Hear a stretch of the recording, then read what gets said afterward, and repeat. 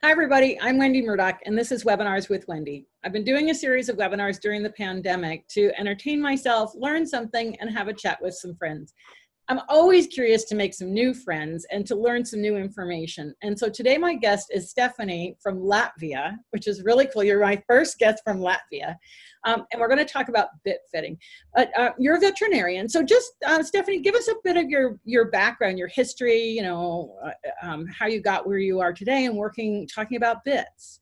Yeah, well, I try not to talk too much about myself, but thank you very much for asking. It's always nice for everyone to introduce. So first, of course, I still would like to thank for doing all of this, and I'm so happy to be here with you and talk about this topic. So yes, I'm from Latvia. It's near Scandinavia, if somebody more knows where Scandinavia and then Latvia. So, I'm my background with horses is for 25 years already, with really different equestrian world aspects, from I don't know, from breeding till training and till treating. And I'm actually 15 years in veterinary already, but I started as a veterinarian assistant first, and then I carried on the studies for veterinary, and I was working both for small animals and for the horses. So and yeah, and all horses were all the time in between my work and my studies, and I was traveling to Europe, working even as a competition groom for to get my earning while I'm studying, and so on and so on.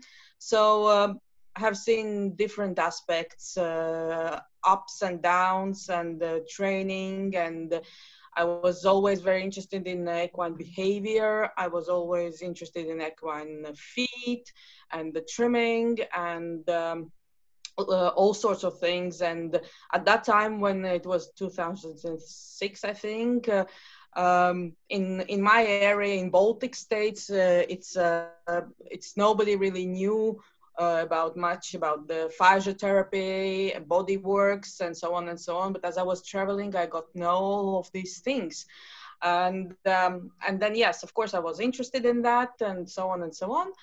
And then at some point, I thought that I don't want to do small animals as much as anymore, and I would like to do more horses. But at the same time, I realized that if I do just normal veterinary work, I will just keep fight consequences what they are. So instead, I decided better to do integrative veterinary work, educate more people on health issues, how they can be prevented, and so on and so on.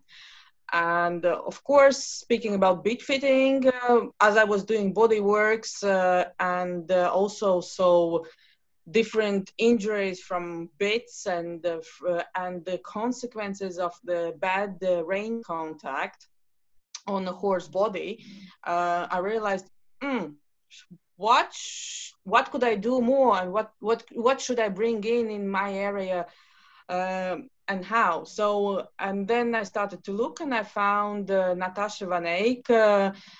She's in Netherlands, and she's hold and like leading teaching international college for bit fitters. And I like her approach, that she's taking whole horse approach also. And it's like not like just 2 days of the studies. It's more like really study work.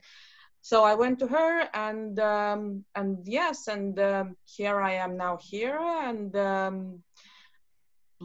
actually, I fell in love with bit fitting, and mostly because I was surprised myself that after many years, I was telling myself, bloody hell, how could I not see it before? But so when I saw the differences we can make for horses just to finding a correct bit and adjusting correctly bridles, it was like so amazing. And when you do bit fitting, the best, the best what you can get, it's just by seeing how happy horses at the end. It's like it's really it's really overwhelming, this feeling. So You know, here I am. when I was a kid, the bit of choice was a fat egg butt snaffle, and that's what we all wrote in, was a fat egg butt snaffle.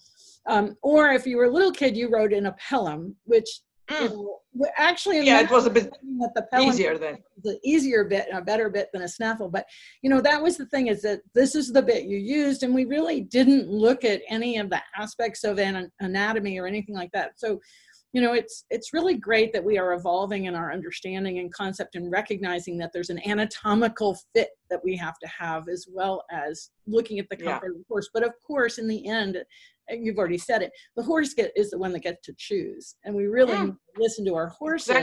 Exactly. Let them tell us what's more comfortable. So so let's get into it. Let's get right into your presentation. I'm really excited. Yeah. So I have a little presentation for you, and I'm just gonna share the screen. And here we go. And there. Yeah. So like I said, I would like just to pay attention more into the importance of the bit fitting itself. So one of the hang on, where's my slides? Here we go. What is bit fitting? In my own opinion, the bit fitting is not just changing the bits and thinking and coming over to the horse and just to put the bit in and take a bit out and see if it fits on the length well, and so on and so on. It's also understanding just generally about the anatomy and physiology. You need to know some dentistry. You need to know actually a lot about the behavior. And it is interesting that when you examine the horse on the ground, you already see some patterns of their behavior, how they will behave with a bit and during a riding. Of course, you need to know the biomechanics, recognize the riding style, and understand is it actually just the bit problem? Is it actually horse body issue problem, or actually is there also some rider's style adjustments need to be done? Saddlery, I can't say that the bit fitter should know really about saddle fitting, because there are saddle fitters for that, but also they need to recognize the really like bad saddle fit, because it will affect at the end the whole rein contact. And you may see, you know, maybe it's nothing wrong with a bit at the end, but the saddle fit is so bad and it's pressing down to the wither that horse actually don't want to lift the back, and of course there is no good rein contact at the end. So just to recognize that. And of course low-urinary signs, but as you just mentioned, the low-urinary signs, how some people think, oh, you need to know technically how this bit works, and then you will know which bit you need to use for that and which bit you need to use for this. But actually, yes, you need to know how it works. But I think that horses are just as much as persons as we are, and they may just tell you that wherever you think this bit fits for me, actually it doesn't fit. So horses really, and all you need to do is just to listen to them. So yeah, the question is how. We'll get to this later down. How? So this is the slide which I think I share and I show in nearly each of my lectures I present. Horse head pressure points. So and I think it's even not all of them, if you want to count quickly how many of them there are while I'm talking. Because years before, we just thought that, but many people were thinking and talking about 3 pressure points on the horse head, if you remember, or if it was at your area, but it was in mine. And then at some point we went to Micklin bridle, and then got more know and about the horse about the bridle influence on horse head, and then we started to talk more about the 5 pressure points. And then later on, I think at some point bridle brands started to compete between each other, and then there was 7 pressure points. And now I hear from some bit brands that there are 10 pressure points what they can avoid by their bridles. But as you see, there are much more pressure points which we need to attend when we do fit bridle. So there are how many of them? 15. Yeah, at least 15. And I think I should, and I think I should add more, and I know of about 17 at least, and it depends on a bridle design, really. Yeah, because you don't have anything down along the jawline, the back of the jawline there. I'm sure there's no, exactly. Yeah, exactly. Yeah, exactly. So and there are so many designs now that it's sometimes it's you need to know what you're looking for. You need to know, is this could be good for the horse or not, why it can be good or not good for the horse, and then you come over and see this design. And sometimes when you think that, for example, okay, the wider strap is, then it's better. Well, not always, not for each head. And the opposite way, for example, on some head, very thin strap will feel really, sharp. So you always have to look for these signs. Are they good or not? And all the time consider. So still, even though I would say in nearly all of them, all of these pressure points can be avoided with a nicely designed for specific horse head. I don't mean it doesn't have to be custom made, but at least it have to be in the correct size. Classical design bridle, which would be used correctly and adjusted correctly, and not over tied in many places. And by doing this, we can avoid already most of these pressure points, at least not to harm them a lot. So yes, there are a lot of them, and could be more, and especially with double bridle. And this is speaking just about the bridle pressure points. We're not even speaking about what can be with bit pressure points. So it is just them. So this is also, that's, I think lots of people already seen that, but these, I wanted just to show a little bit from inside.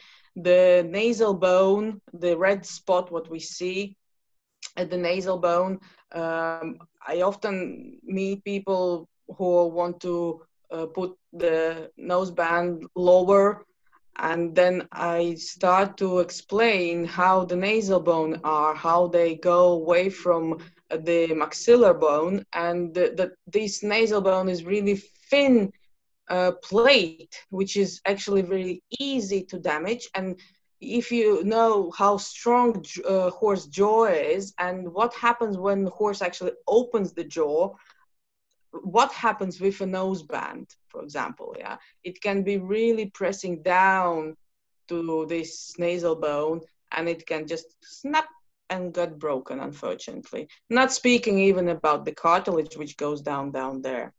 But I really hope a lot of people already are aware of these information and looking for. It's really easily to palpate where the edges of this triangle, when the nasal bone goes off from a maxillar.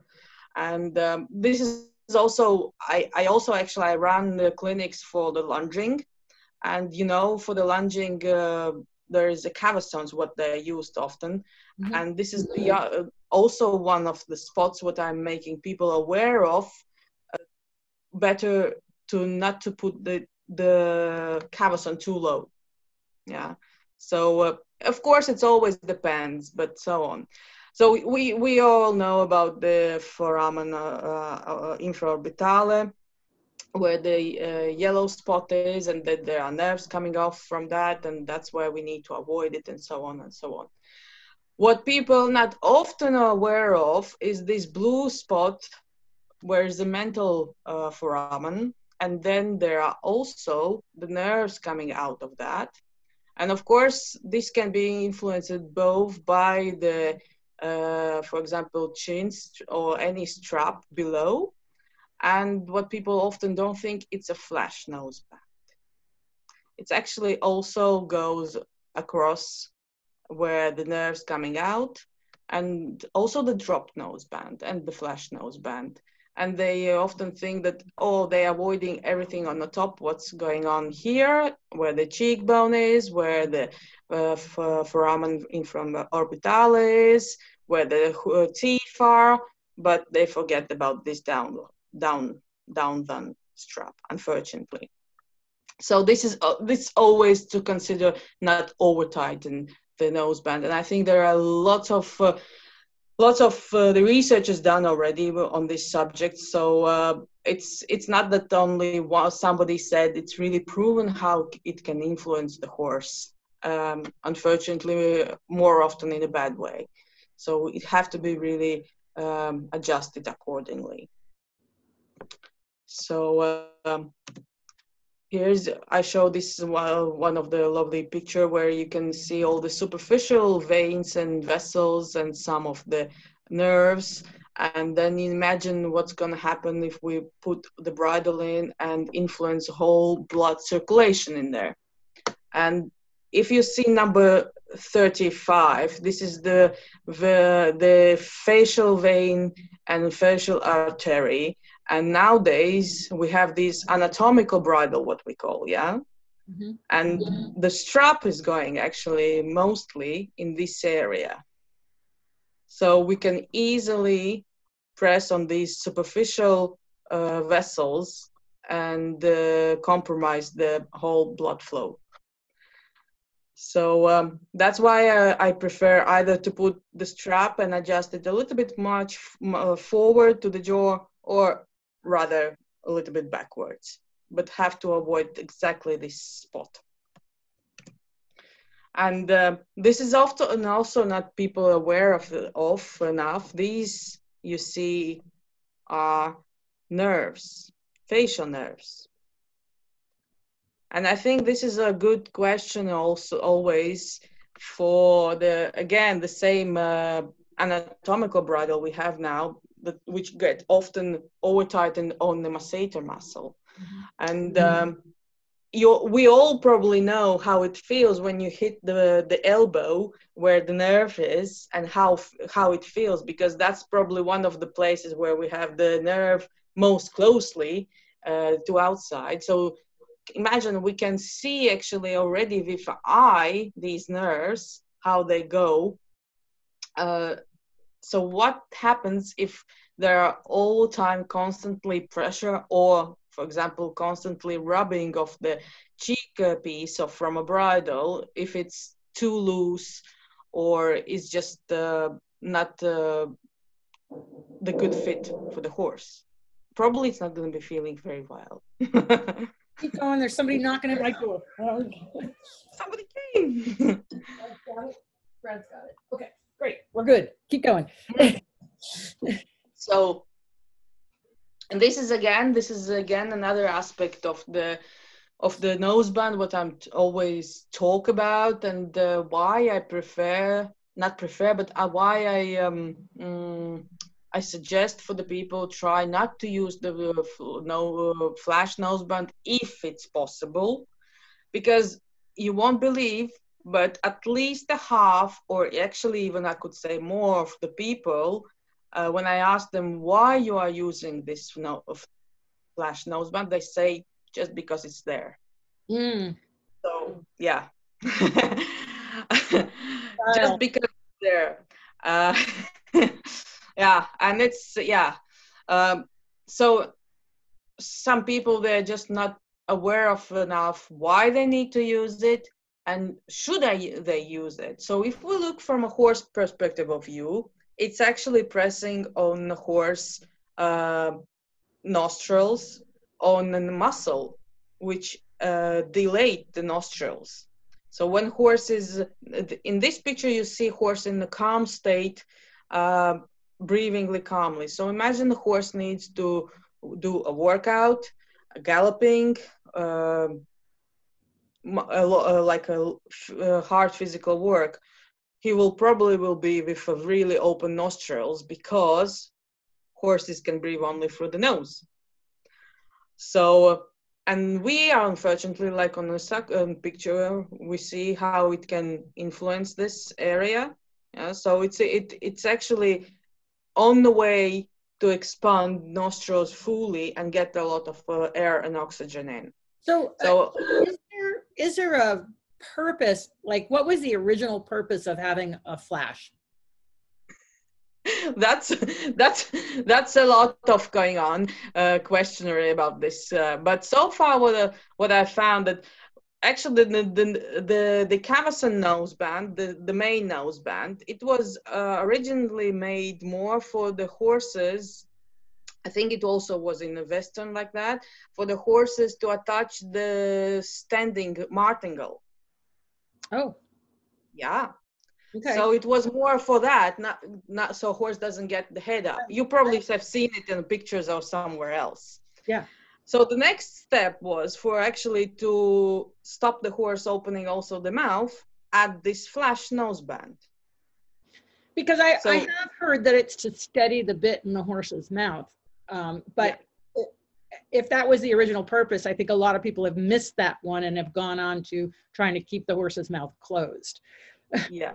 Yeah, well, this is also what I have heard, and funnily, this information is both in your area and in my area, which are different parts of the world. But actually, I look at this like that horse actually should hold the bit already nicely in mouth without supporting, and bit should not be too big for that it need to be supported. Bit should be supported by the cheek pieces, which are holding it in the mouth. It should not be supported by anything else. If it is, then we are in trouble. Right. Because like I said, that's how we see. If horse is not happy to hold the bit in the mouth, we know it's wrong a bit. Yeah. So of course there might be horses who needs a lot of stabilizing of the bit, a lot. Like if you choose already the model which is most stable, which you can think of, and it's still you see still horse wanting a little bit more support. Of course you can add it, but it's really little. So think about that. Cheek pieces are holding it. If they are not holding, only then you need to support with a flash noseband. So basically, the reasons why people give for using a flash are really not well supported by any real understanding and science of bridle fit. And this is interesting. I'd never considered the flash restricting the opening of the nostril. So I think that's a really good point for not having a flash. Exactly. Yeah, exactly. For not having a flash. And like I mentioned already, with this mental hole where the nerves are coming out, that's exactly, if we look down a bit, but like under, that's exactly where it's gonna giving a lot of pressure in. Yeah. And also you probably have seen ever, unfortunately, it gives the rubs on the lips sometimes. Yep. Yeah. Also because it's a movable part of the horse. They move their lips more, and it's more likely you will get rubbed in there. Sometimes there's allergies. Sometimes it's pinching together with a bit, because it's a skin. It's very, very sensitive skin in that area. And yeah, my main point is whatever reason you want to use it, or you just use it because it's there, think about that. Actually, it impairs breathing of the horse. Right. And this is when I say try to place, for example, lightly 2 fingers on the base of your nostrils. Oh, yeah. Try to move them, feel how they move, and our nostrils are not really movable, are they? So, and we can, yeah, and we can breathe through the mouth. Yeah. And now think that you are running with this nose some cross country yourself. Well, and then we see all the tape they put on the nostrils to try and open the nostrils, right?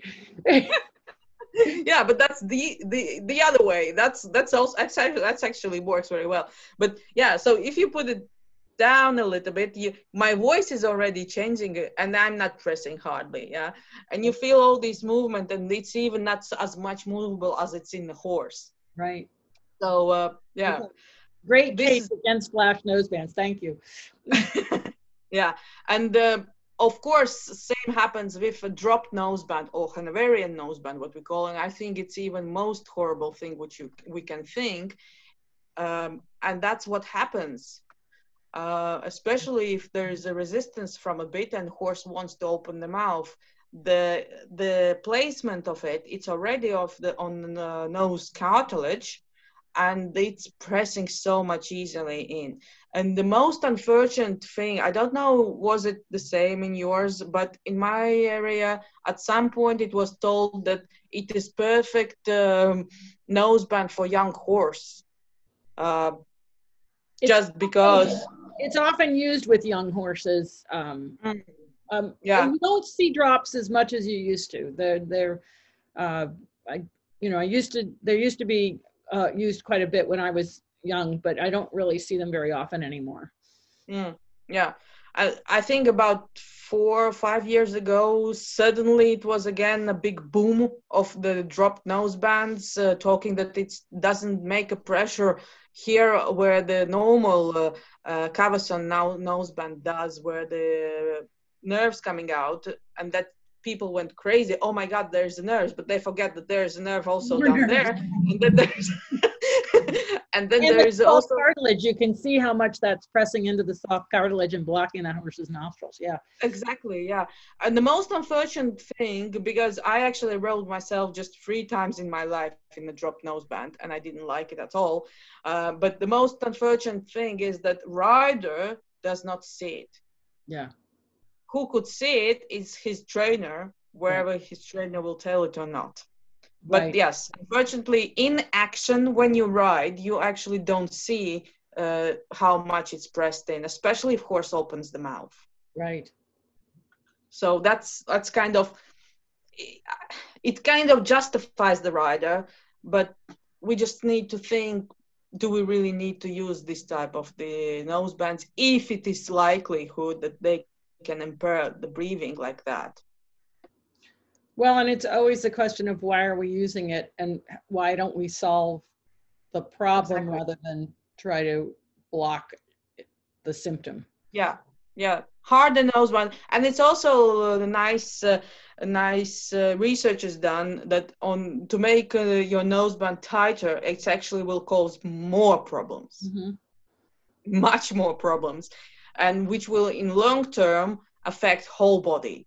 Right. So you always need to solve the other things before you actually go for the tighter noseband. But I do want to say, that the other side of that equation is people that say never use a noseband, and there is a purpose for a noseband. And I think, my saying is, where's the middle? I'm going to put it on my gravestone when I die, because there are times, like I just was at a riding school, and I put a noseband on all 3 horses because they were opening their mouth and avoiding.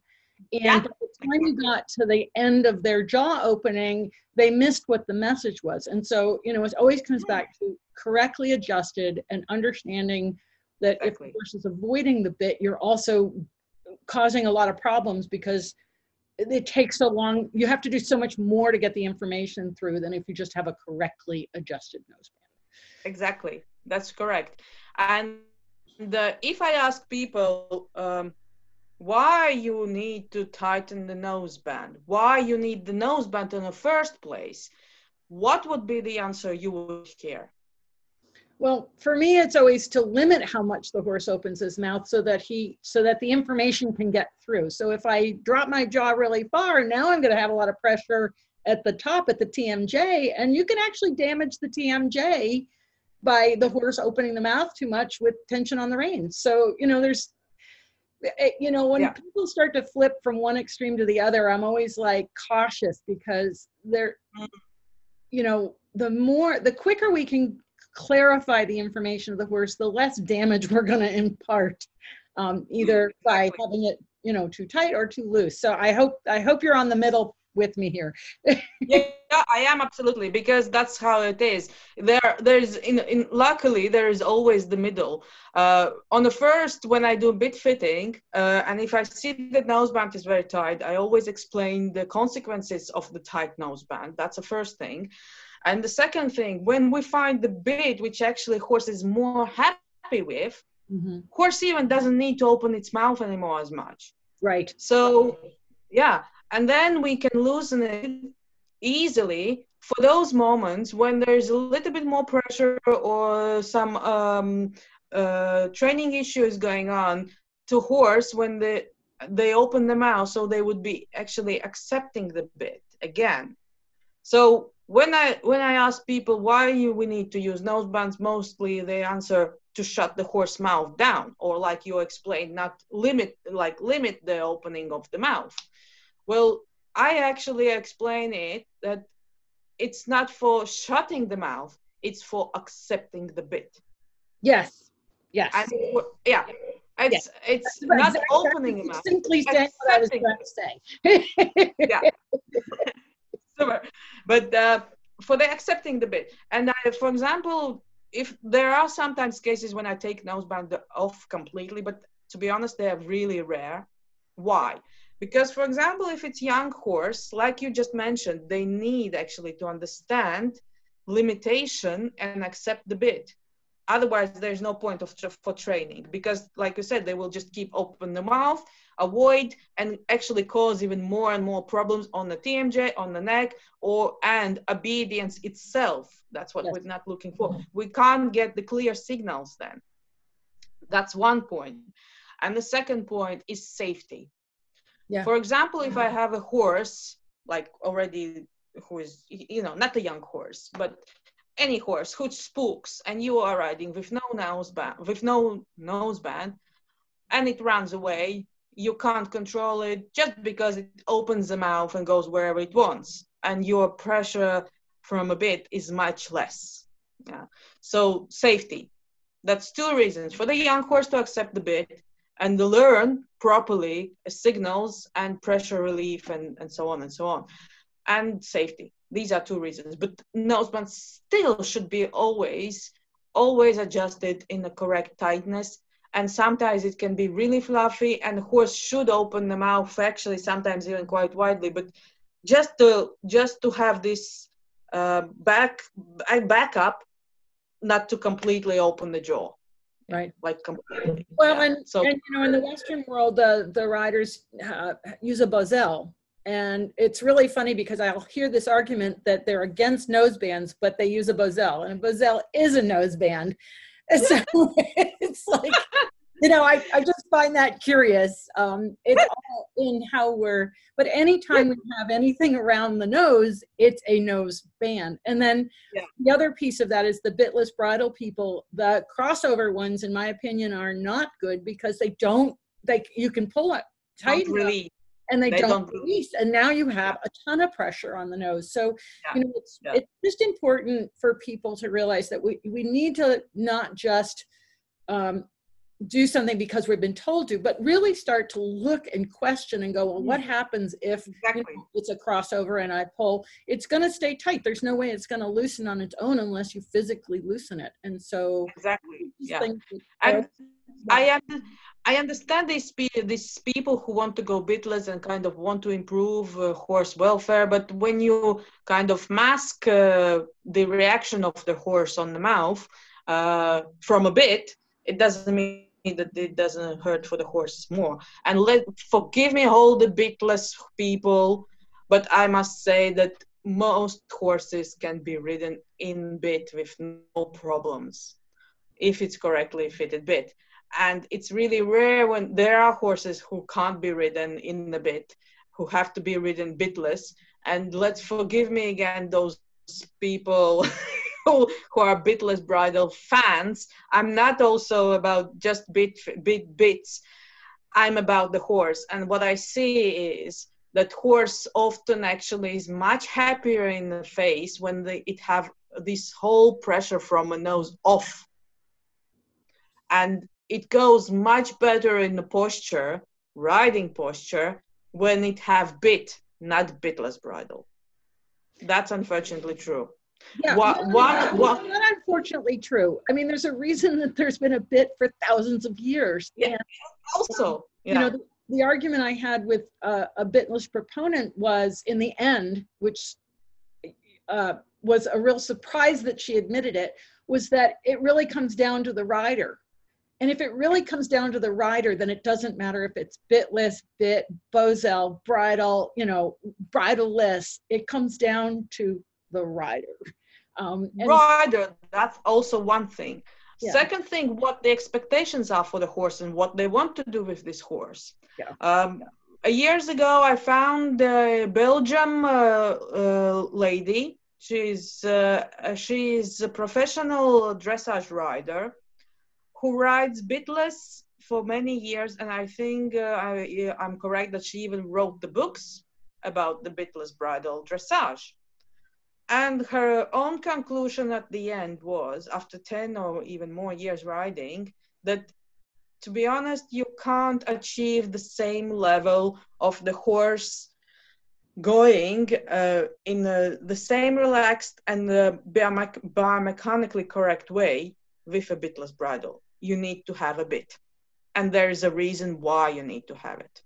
Now, I actually also was describing all these balance pressures, how it changes from a bit to the bitless bridle, and so on, and how it affects the whole horse back movement. And like I also mentioned that I'm doing the lunging clinics and lessons. And to be honest, I was also blind for long years doing, oh my God, no, the lunging have to be done with Cavaston. That's the best what it can be done. And that's it. So, and then when I turn it up more to the bits, I realized that actually it's not true always. Again, it's up to the horse and then up to the person who is lunging it. But many horses do prefer actually to go in the bit than in the Cavaston. Again, you need to have a good technique for it, how to lunge, but judging on horse own reaction and the face expression, it's completely different in the bit and in the Cavaston. So I think you just bring up really good points, and that, you know, there's nothing that's going to fit every single horse and every single rider, and it's really exactly down to, you know, what skill set do you have? Because if you're not good at lunging, you're not good at lunging, and it doesn't matter if you're in a bit or a Cavaston. You need to improve your skills as a person who can properly lunge a horse. And there are some horses, for very good reasons, that can't carry a bit, whether that's something with their mouth, that they have a misformed mouth or whatever. And so I think it's just really important for people to realize that we're talking in very general terms, and that every horse is an individual, and every horse rider combination, it's important to assess that horse rider combination, because there's times when you would change a bit on a horse because you have a child on that horse versus a very talented rider. And so, you know, its circumstances are really, we have to take that into consideration and really evaluate these different environments and situations and functions. You know, I wouldn't put a kid on a horse. A lot of times I use a side pole. When I ran a riding school, I put all the horses in side poles, which could not tighten and gave direct turning aids for the young kids, so that they weren't pulling on the horse's mouths. But I think that's really, really important. And someone's asked if you are familiar with and know how to properly fit a Bosal. Bosal in my area is actually not the piece of the equipment we use at all. Okay. But yeah. Well, it means I have to find somebody to come on and talk about fitting Bozels. That's all. Exactly. Yeah, exactly. But again, if I would come and need to fit it, I still would fit it accordingly to the horse anatomy, a specific horse exterior anatomy, to avoid all the pressure points which could impair the health. Right. So still, it wouldn't be too high, it wouldn't be too low, and it would be just on the spot where it would be most convenient for the both, for the rider and for the horse. Yeah. So that's how I always work. Sometimes I come to the client and I take the bit which I never seen in my life, but then I see, is it actually a good bit for this horse, or or he could be better for this. So it's always like that. Yeah. Cool. So sorry, I can't answer this question just because we are more English riders in this area. But I was highly interested in Bozal myself, and I wanted to try to ride with it. But I'm really not riding anymore so much because I'm busy with lots of other stuff. And yeah, but from my point of view, I put this for the bitless bridle. And still, bitless bridle often are too tight. Even the side pull itself, like you mentioned, you were using side pull, but then we come back to the tight nose bands, and lots of people don't understand that actually the bitless bridle is to say can have the same action as a very tight nose band. Yep. That's yeah. Okay, onward. Yeah. So, mouth inspection.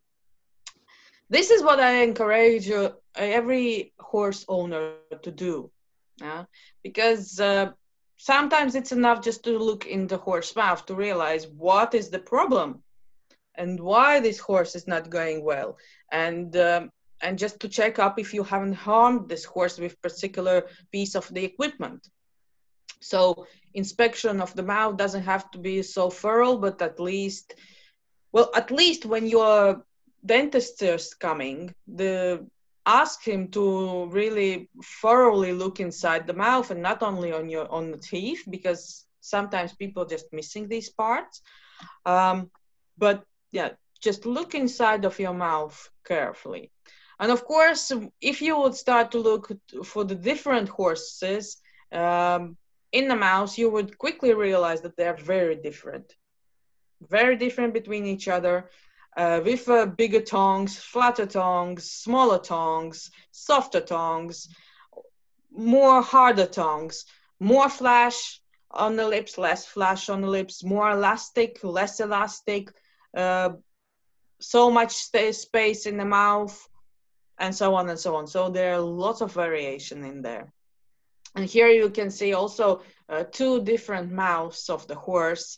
And you can, of course, you can already see that it's different age of the horse, but how the tongue sits within the mouth, and which lips are more stretchy and which lips are less stretchy.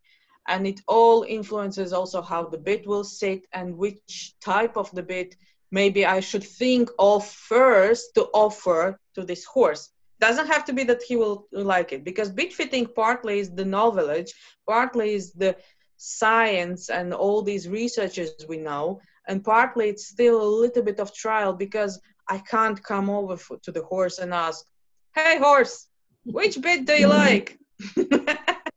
So I offer, but I need to see what to offer. So if I have hundreds and more bits, and I look in the mouth, and I look on the behavior of the mouth, how they represent, I listen to the history, what the rider says, then we have already some bits on the mind, and then we try them out, and then we see. Still, we are on the mouth inspection now. So very different mouths. It's not just anatomy, it's also the individual exterior and interior of the mouth. So not just anatomy as anatomy. So this is the other view we always need to look at. Well, I need to always to look at. And of course, not speaking about the dentistry itself, that it's a little bit off in this horse. What we can see, speaking by the bit and by the tongue already, that's sticking on one side. Yep. Yeah. Yeah, there you go. Yep. Yep. Yep.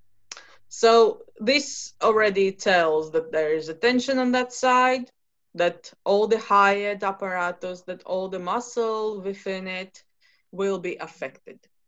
Yeah. So, and that's where we come to the complex work with a horse, that it have to be addressed both in the body and within the bit, and dentistry also together. Yeah.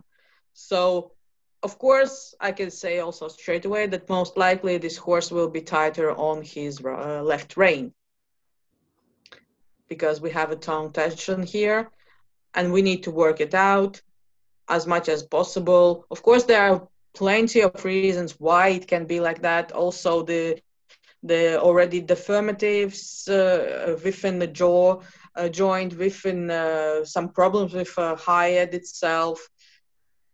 Just to need to make sure that we make horse as comfortable as possible with a bit, so it doesn't get more tension in there, and put some body work on this too, and then see how we can resolve it.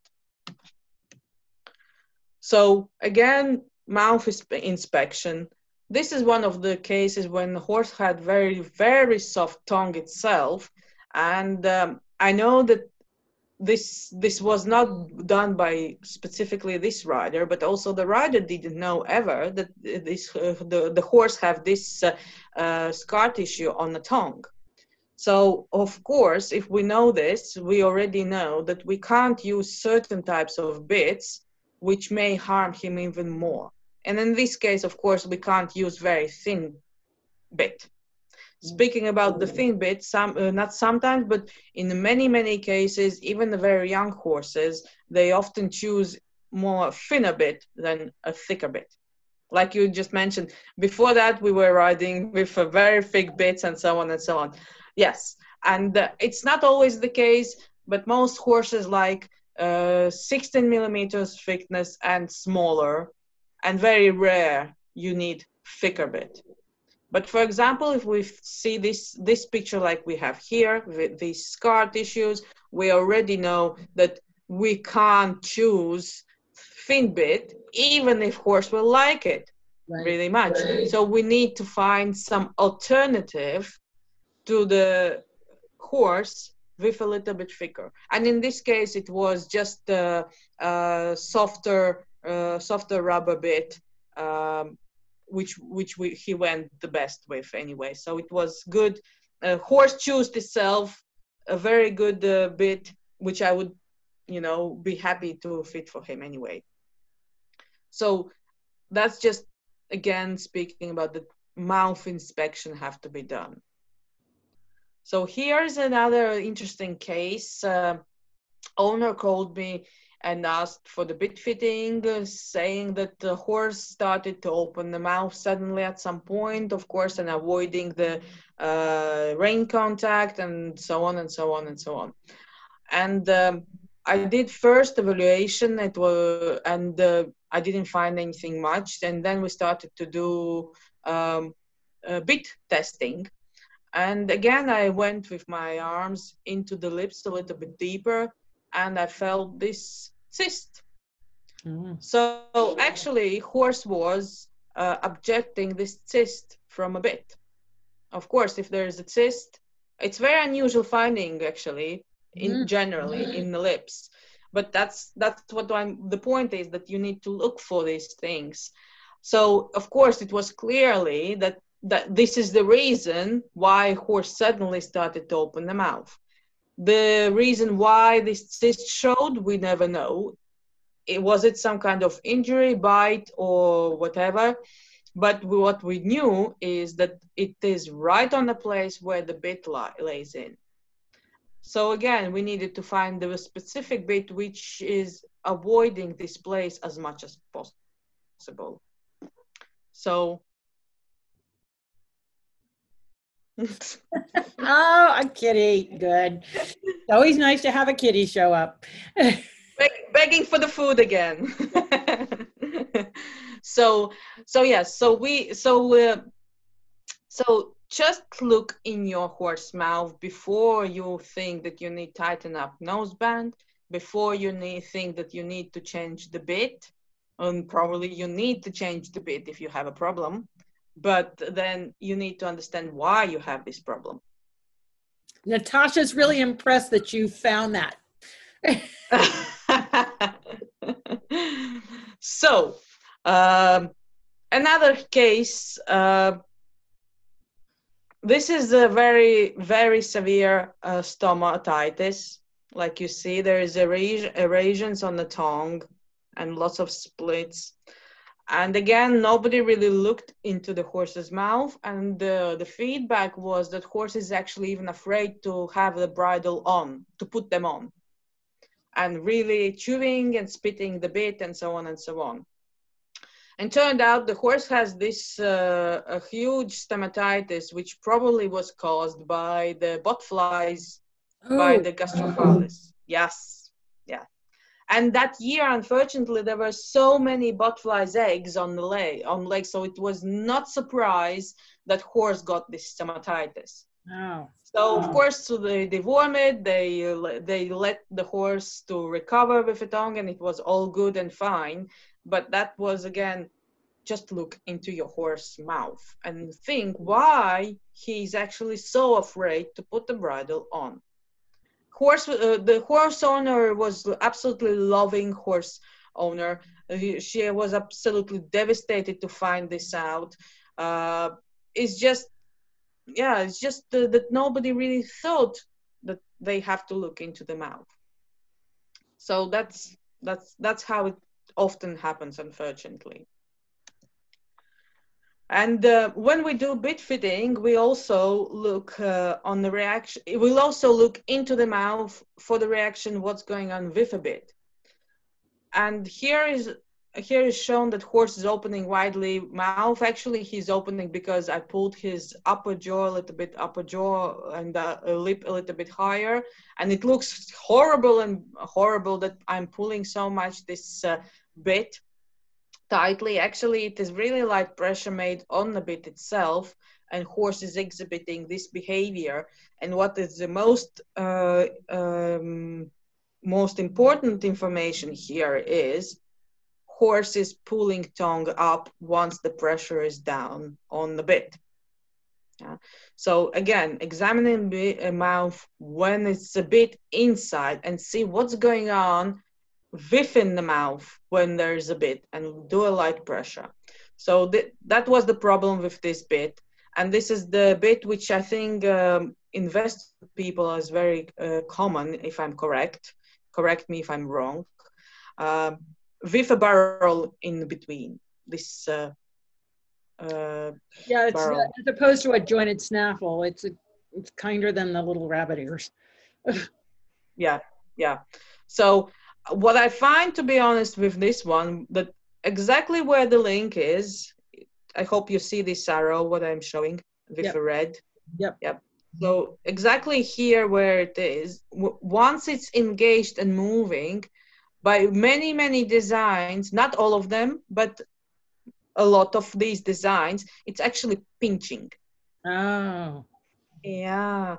It's actually pinching, and you think of very soft tongue, which actually kind of all laid into this bit. Of course, as soon as there is action, it will give a little pinch.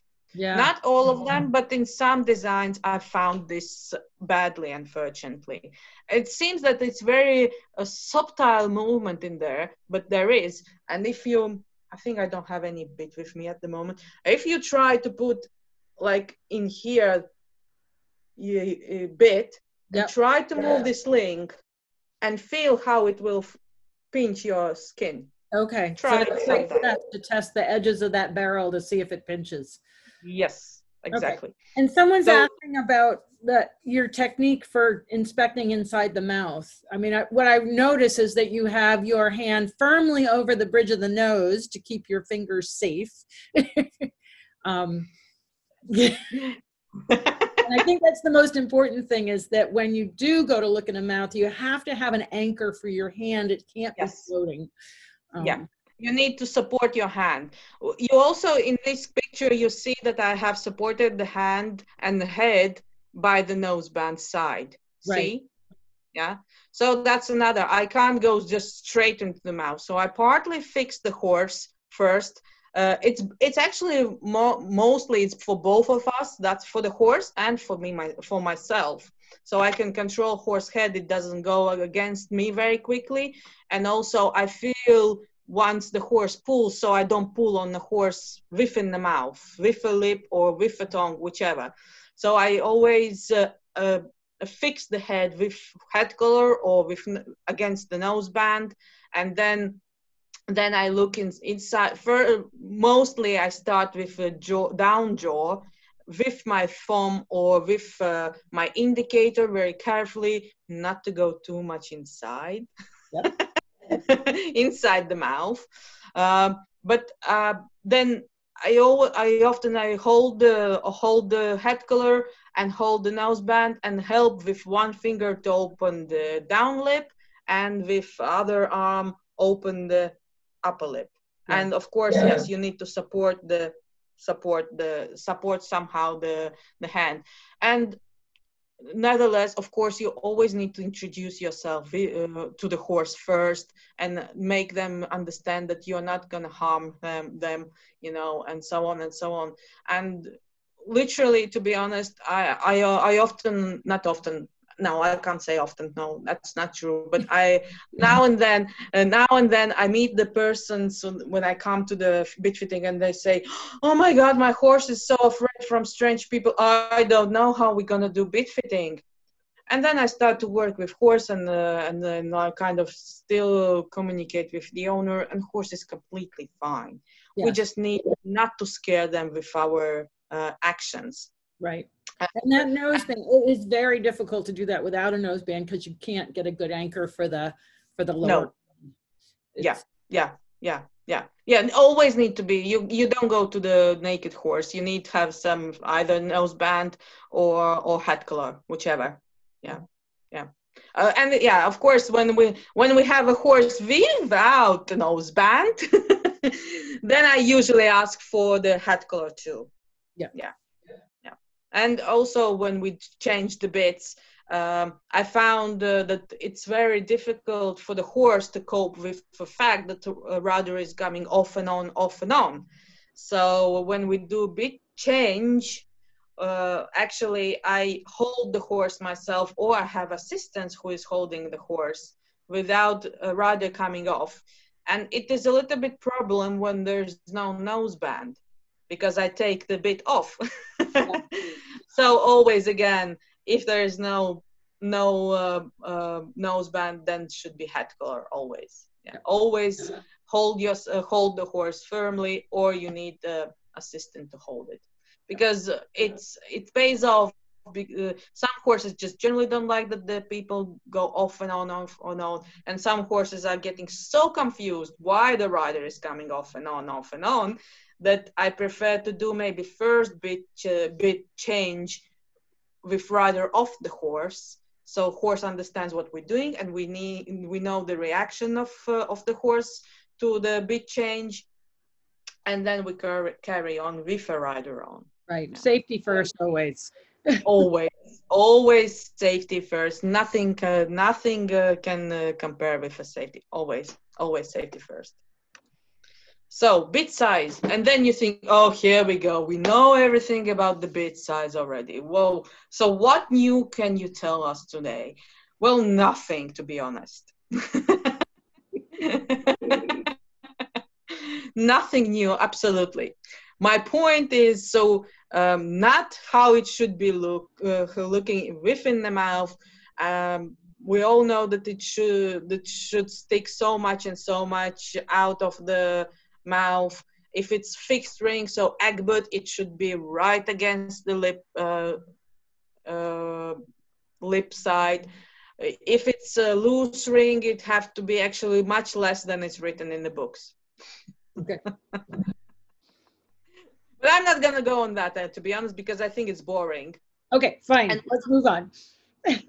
one of the reason why it's boring and why I found this is a quite a useless um, subject or topic, because within one horse you can have um, a size difference is at least two. So from 11 and a half, it can go to 13 and a half. Why? It's all up to the model of the bit. It's all up to the thickness of the bit. So So it's like shoes. Just because it's an exactly, 8, it doesn't mean absolutely, it's gonna fit you. If you're an 8, you have to try on the shoes. exactly. Yes, and that's why we go and try these shoes, and it's like I was also a bit amazed by this one once I started, but then it made all sense, and actually it's Yes. physics. And so I feel very poor for those owners sometimes who go to the shop and they suddenly say, oh, anatomical bit, it's going to be so nice for my horse, and so on and so on. But then they buy the same size they have now, for example, for the simple straight model bit, and then they literally have bits sticking out of the mouth. Yeah. Of course, because it's an anatomical bit, it's a little bit shaped like in the curve, and it goes much closer to the whole mouth structures, and it will be a little bit more outside. So we actually would need to go at least a half a size or even size down. So that's why I think this is why to be honest, I think it's quite of useless to explain how the bit should be. But my point is that, for example, here are two similar bits when you start to look at them first. And it seems so because it's visually, it looks like. But on here, you finally see that there are absolutely different bits, and they are different by the canons. Yep. The link actually is really little difference between it, but there is a little Yeah. difference. One's And the fatter. ring size, Yeah. and the ring size, and all these little details, they do matter for the horse. And by this picture, actually, I want more to say that not that always that looks like it is like that. So it matters for the horse. And actually in here you can see that these loops, the holes in the canons are much bigger here and smaller in here, and for the horse it will matter again, maybe not a lot, but for some a lot.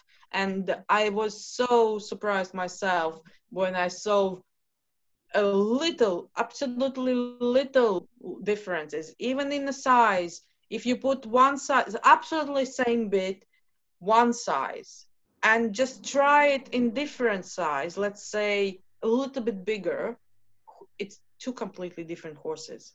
Yeah. So much it can bring, these little differences.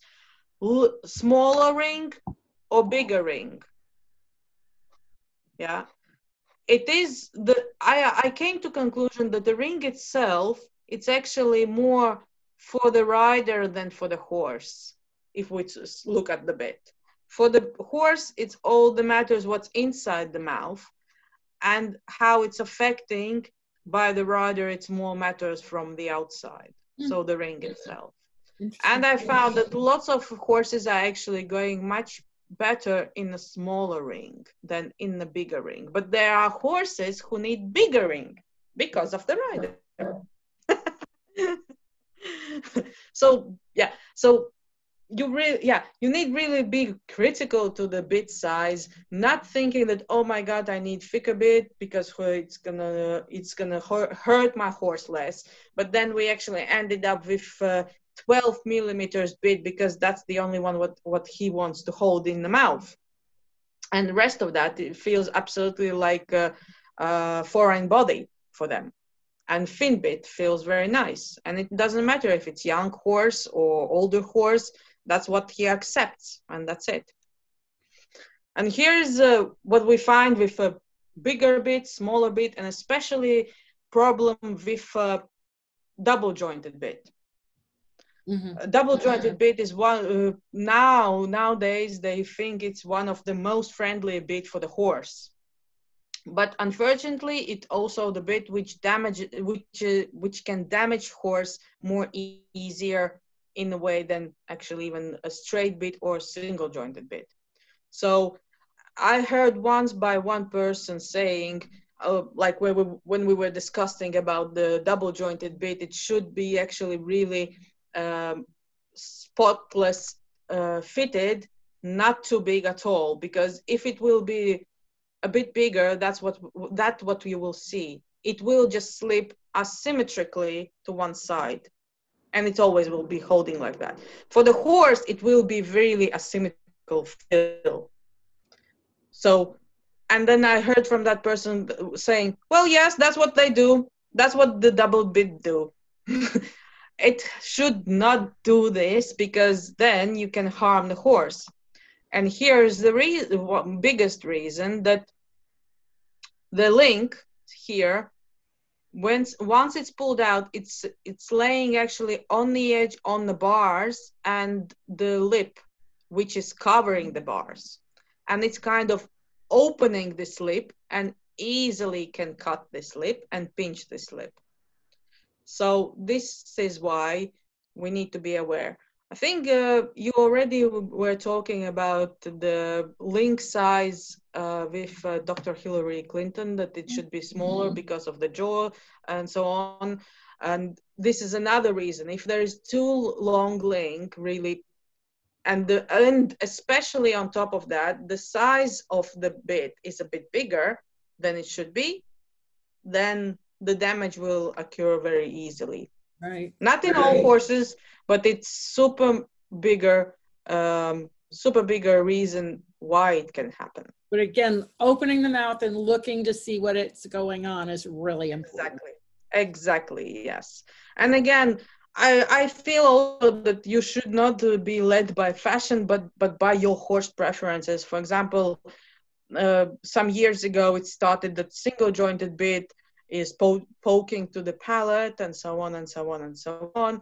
But now we're thankfully coming to conclusion that actually also double jointed bit is with contact on the palate anyway also. And if I say to people, so okay, we have single jointed bit which may poke to the palate or have a nutcracker effect, fine. So what you're going to say if I will say to you that double jointed bit is actually making more pressure to the tongue? It's also bad then. It's not bad, really. You just need to fit the correct size, and you need to see what the horse likes. And to be honest, in my work, I find lots of horses who do like at some point single jointed bits over the double jointed bits. And I'm saying, really, horse will not go nicer in a bit, which will harm him. Right. So if this horse is going nicer in a single jointed bit, it does not harm him. And also, people forget that when you take a rein contact, I know it will look ugly now, but I'll show you if you can see. Yeah, when you take the rein contact, the bit actually is like sinking in to the tongue and to the lip like that, downwards. So it's actually in the contact is going away from palate. Okay. Yeah, and once I've put the finger in, when the rider is holding rein contact, and the size of the single jointed bit is correct, I haven't found that it's poking to the palate. Okay. There are rare cases when it's super low palate and a little bit bigger single jointed bit, then it's really on the edge to poke. That's true. Yes, but you have to be really critical on this information, always. So how can I know if the bit fits? Well, I'm answering by looking on his face. Looking in the face. Well, luckily now we all, well, not all, but hopefully we do all know about the ridden horse ethogram, which is done by Sue Dyson, and there is also a grimaces pain scale done by researchers, and face action also. How was it? Face action scoring or something like that. So if before people were thinking that a horse can't show emotions because there is not enough muscle on the face, well, now we're thankfully coming to this, that actually we can judge on horse well-being by just looking on its face. Of course, it's not the only one. It's getting a lot of attention right now, Dr. Dyson's work and the facial expressions. So it's really great because we've looked at this we've seen this for a very long time, but we've never really looked at it. And it's exactly, yeah. So I'm sure like you are a very experienced person for many, many years, and you saw it anyway. But it's just because nobody on the research level said that, yes, it can be like that. Right. It was like only that you said so and you felt so. And there are many people like that, because horse people who are spending a lot of time with horses, they will know their horse face expression, for sure. And saying differently, it will be absolutely stupid because they have these face expressions anyways. So yes, so facial expression is one how I can determine if horse is happy with a bit or not. Expression and emotion, of course. If horse is not holding the bit and chewing and is unsteady, of course it's the sign that he's uncomfortable. And when the horse mouth is steady and calm, then it's more comfortable. And like I already mentioned, it's absolutely amazing to see how horse face is changing and relaxing, actually, once you have this bit which he's happy with. It's amazing. It's just amazing. You just have to ask your horse, you have just to ask yourself, is this equipment is the best what can be for my horse? Is this the best for what he can have? Or maybe at least question yourself, maybe he needs different bit, different bridle and different saddle, maybe. So face expression is one of. Oh, I missed one D. It's Riden. Riden. Sorry, spelling check problems. It was quick. So I think you, Wendy, could describe the differences in these pictures much better than I do. That's okay. You keep going, because I just looked. I have to get my charger for my laptop. So otherwise you will be off. Yeah, we'll just so go for it, and let me get my charger. So in general, that's another how I am looking for a better bit, because what we need to see in a ridden horse is a good posture. We don't want to see dropped back. We don't want to see a horse behind vertical. We don't want to see a horse with head up. We don't want to see that their diagonals are not following each other, or that we have shorter stepping behind or shorter stepping in front. So on the top picture here, you can see that horses with a hollow back, the hind leg is stepping actually shorter than the front leg. You can see the tail carriage is completely different. And of course, the head itself is kind of more, neck and chest connection is more pulled down. So from a long-term perspective of view, of course, it will be damageable for the horse because he will carry more weight on the front legs. His back will be more in pain because he's not lifted up with a back, and there's not enough to carry the rider. So the spinal processus spinosus and the spinal ligaments and facet joints will be damaged more. So On the second picture, of course, you can say it's not the same face. Well, I did try to get as much as better as possible the same face, and it's, to be honest, it is the same face. The thing is, once you have horse going forward, from behind, through the back, through the wither, you don't even get these pictures, what is on the top. You just don't get them. There is none of them.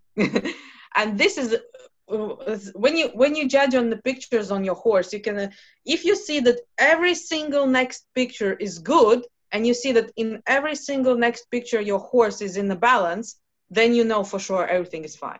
But if you have a picture, this is not nice posture, oh, here is the leg off, and here is that, then you have a balance problem for sure. So on the down picture, you see that the back is lifted much higher, the tail tension is less and it's down, the diagonals between each other, so the front leg is following forward widely, nicely, and the hind leg also is much wider, and that the wither and the chest, the whole thoracic sling is up, forward, hold it up. So the question is, of course, how it's possible, and so on and so on. I think we still don't know how it's possible. We know how it's possible, because the tongue is connected to the front legs. Oh, that's the part what we know, but of course, that's the part what we know, but we still don't know a lot. Well, that's what I mean. Of course, it's because how bit is only by its shape, only by its weight is affecting the tongue. Then it's affecting the whole muscles in the tongue, the hyoid apparatus. The hyoid apparatus affecting the jaw joint, the jaw joint affecting the skull and the first vertebrae connection, and then we have a dorsal line of the fascia, how it flows.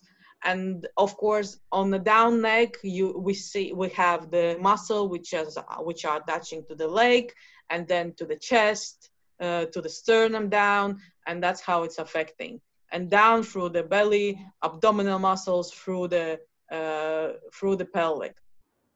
Yes, that's so far how we know, but I believe that there is still far more to know how it's affecting, and I think we need to only research even more on that.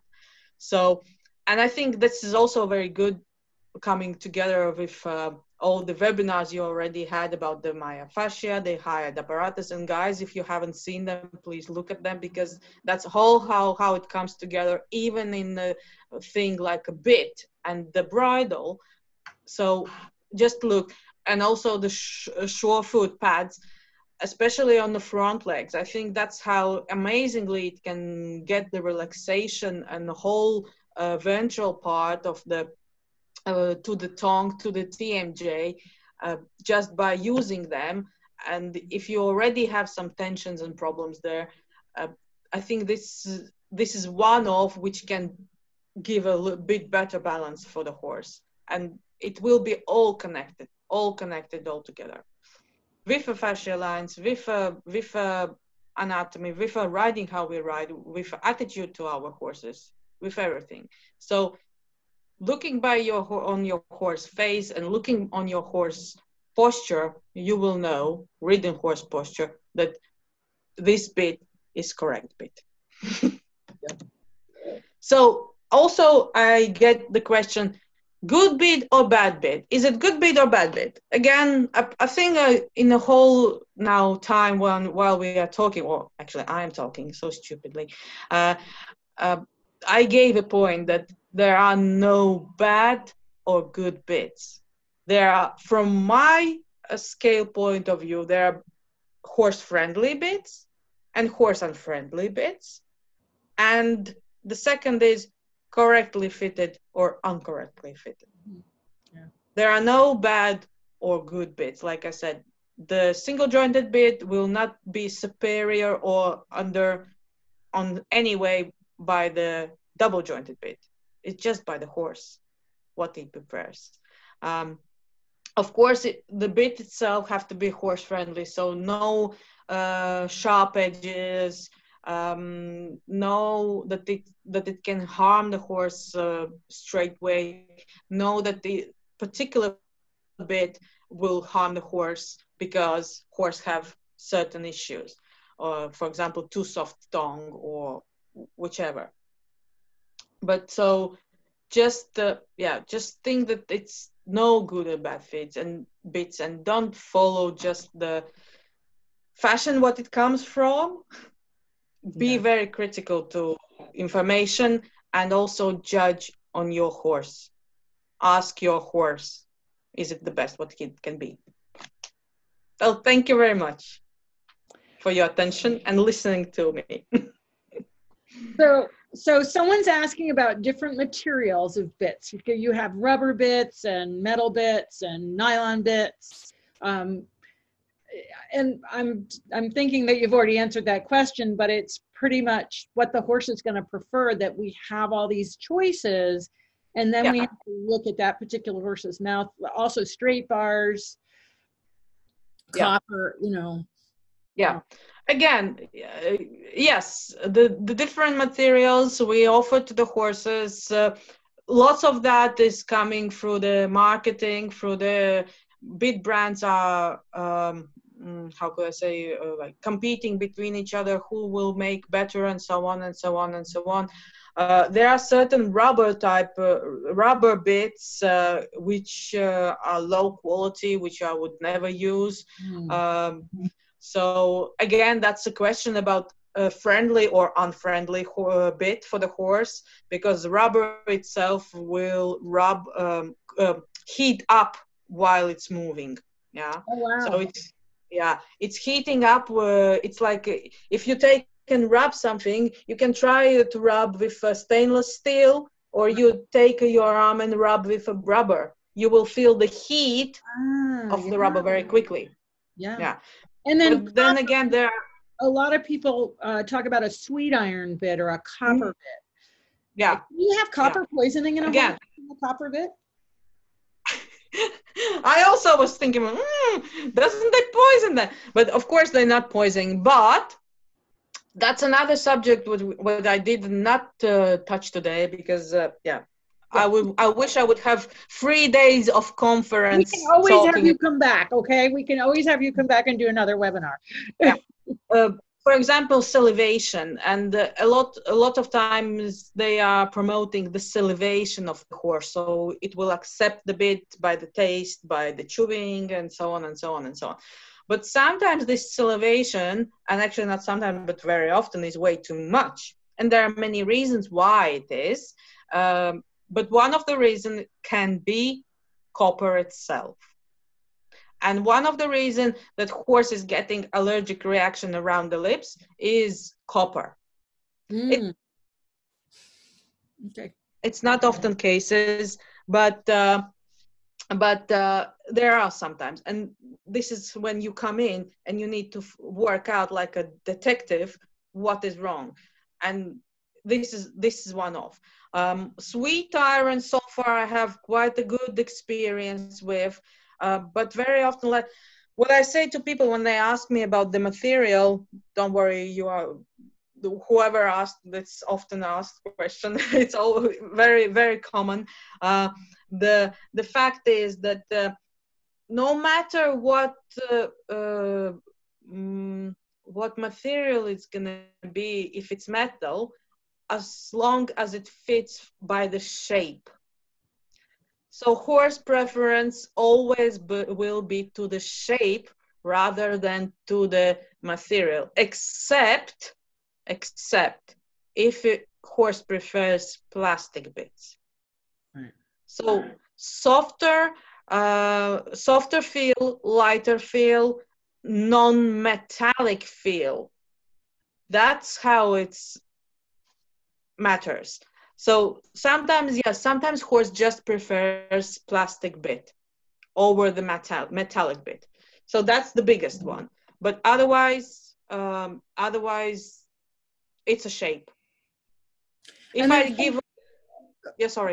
Somebody's asking about they have learned that loose ring bits pinch the corners of the mouth. So is a D ring better? your thoughts on That's a that. very good question. That's a very good question. Again, I didn't touch this subject because I thought, oh, it's boring. But it's a very good question. In a real time, in a real world, I found that it's really rare when actually it is pinching. Okay. Horses are coping super well with this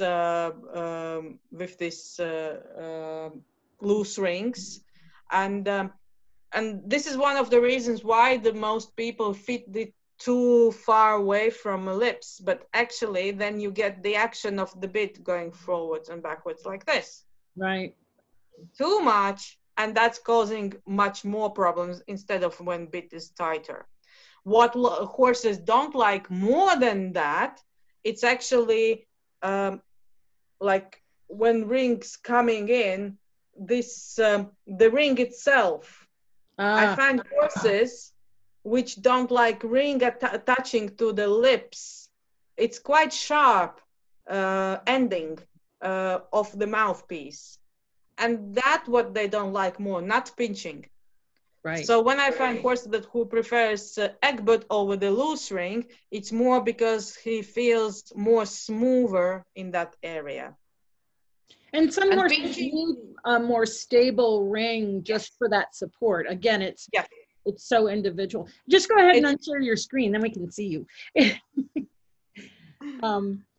And then, you know, someone was asking about a specific brand, but I think you've kind of already touched on that in that, you know, the bit companies are always trying to come out with better over their competitors. So we're always going to see different metals, different shapes, that sort of thing, which is great. Yeah. That we're finally starting to understand that we need to make bits that are more horse mouth shaped. But on the other hand, a lot of it just comes down to marketing. Do you agree with that? Unfortunately, yes. Yeah. And this is the part where, unfortunately, lots of people do get confused now. Right. Yeah, they confused because, of course, it's super good that we have like over the 500,000 models because the horses are so different. But on the other hand, riders get so confused. Right. And then we ending up with all these troubles. Right. Yeah. And what I really liked is what you've done is you've helped us understand what we need to do in order to figure out what our horse needs, rather than just telling us, you know, this is the best bit, which is what so many people do. They, you know, I can't tell you how many trainers say, well, you just, you know, just get this bit, it's going to solve all your problems. But it doesn't, because if the bit doesn't fit the horse, it's not going to solve the problem.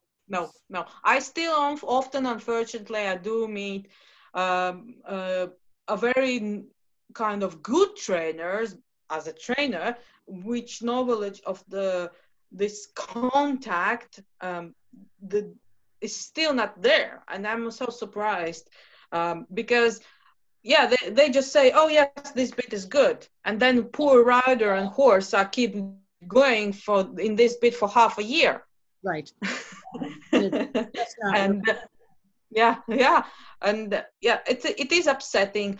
And also there are still lots of misconceptions. Same with this salivation, that people think that, I don't know, maybe it's not the same in your country, but it's in mine, that the horse have to have a lot of savilia. Well, now thankfully they start to also seeing other things that actually no, not always have to be, but lots of trainers, like big trainers, still think like that. And have you heard the concept about that horse have to chew on bit? Yeah, there's a lot of terms that we use that I think, and maybe we'll have you come back and do another webinar and talk about some of these things, because, you know, we have these descriptions of how the horse should, you know, pack the bit or chew on the bit or salivate, and really, in my opinion, what we want is a quiet mouth. We want a mouth exactly. That's quiet. And there is doesn't have tension.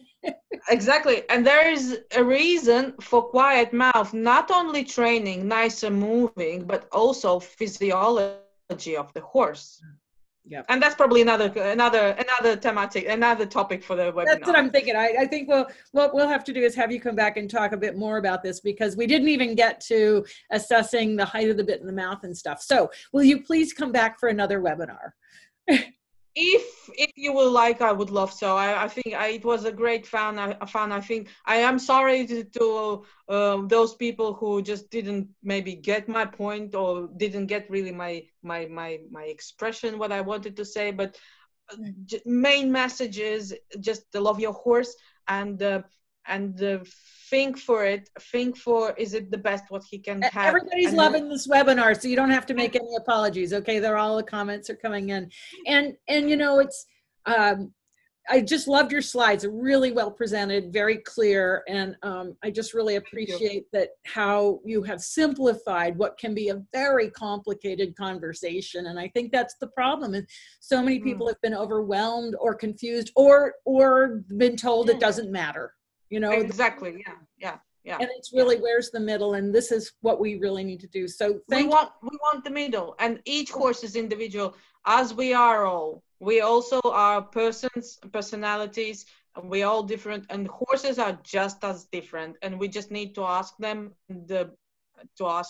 just how it is. Do you like it or not?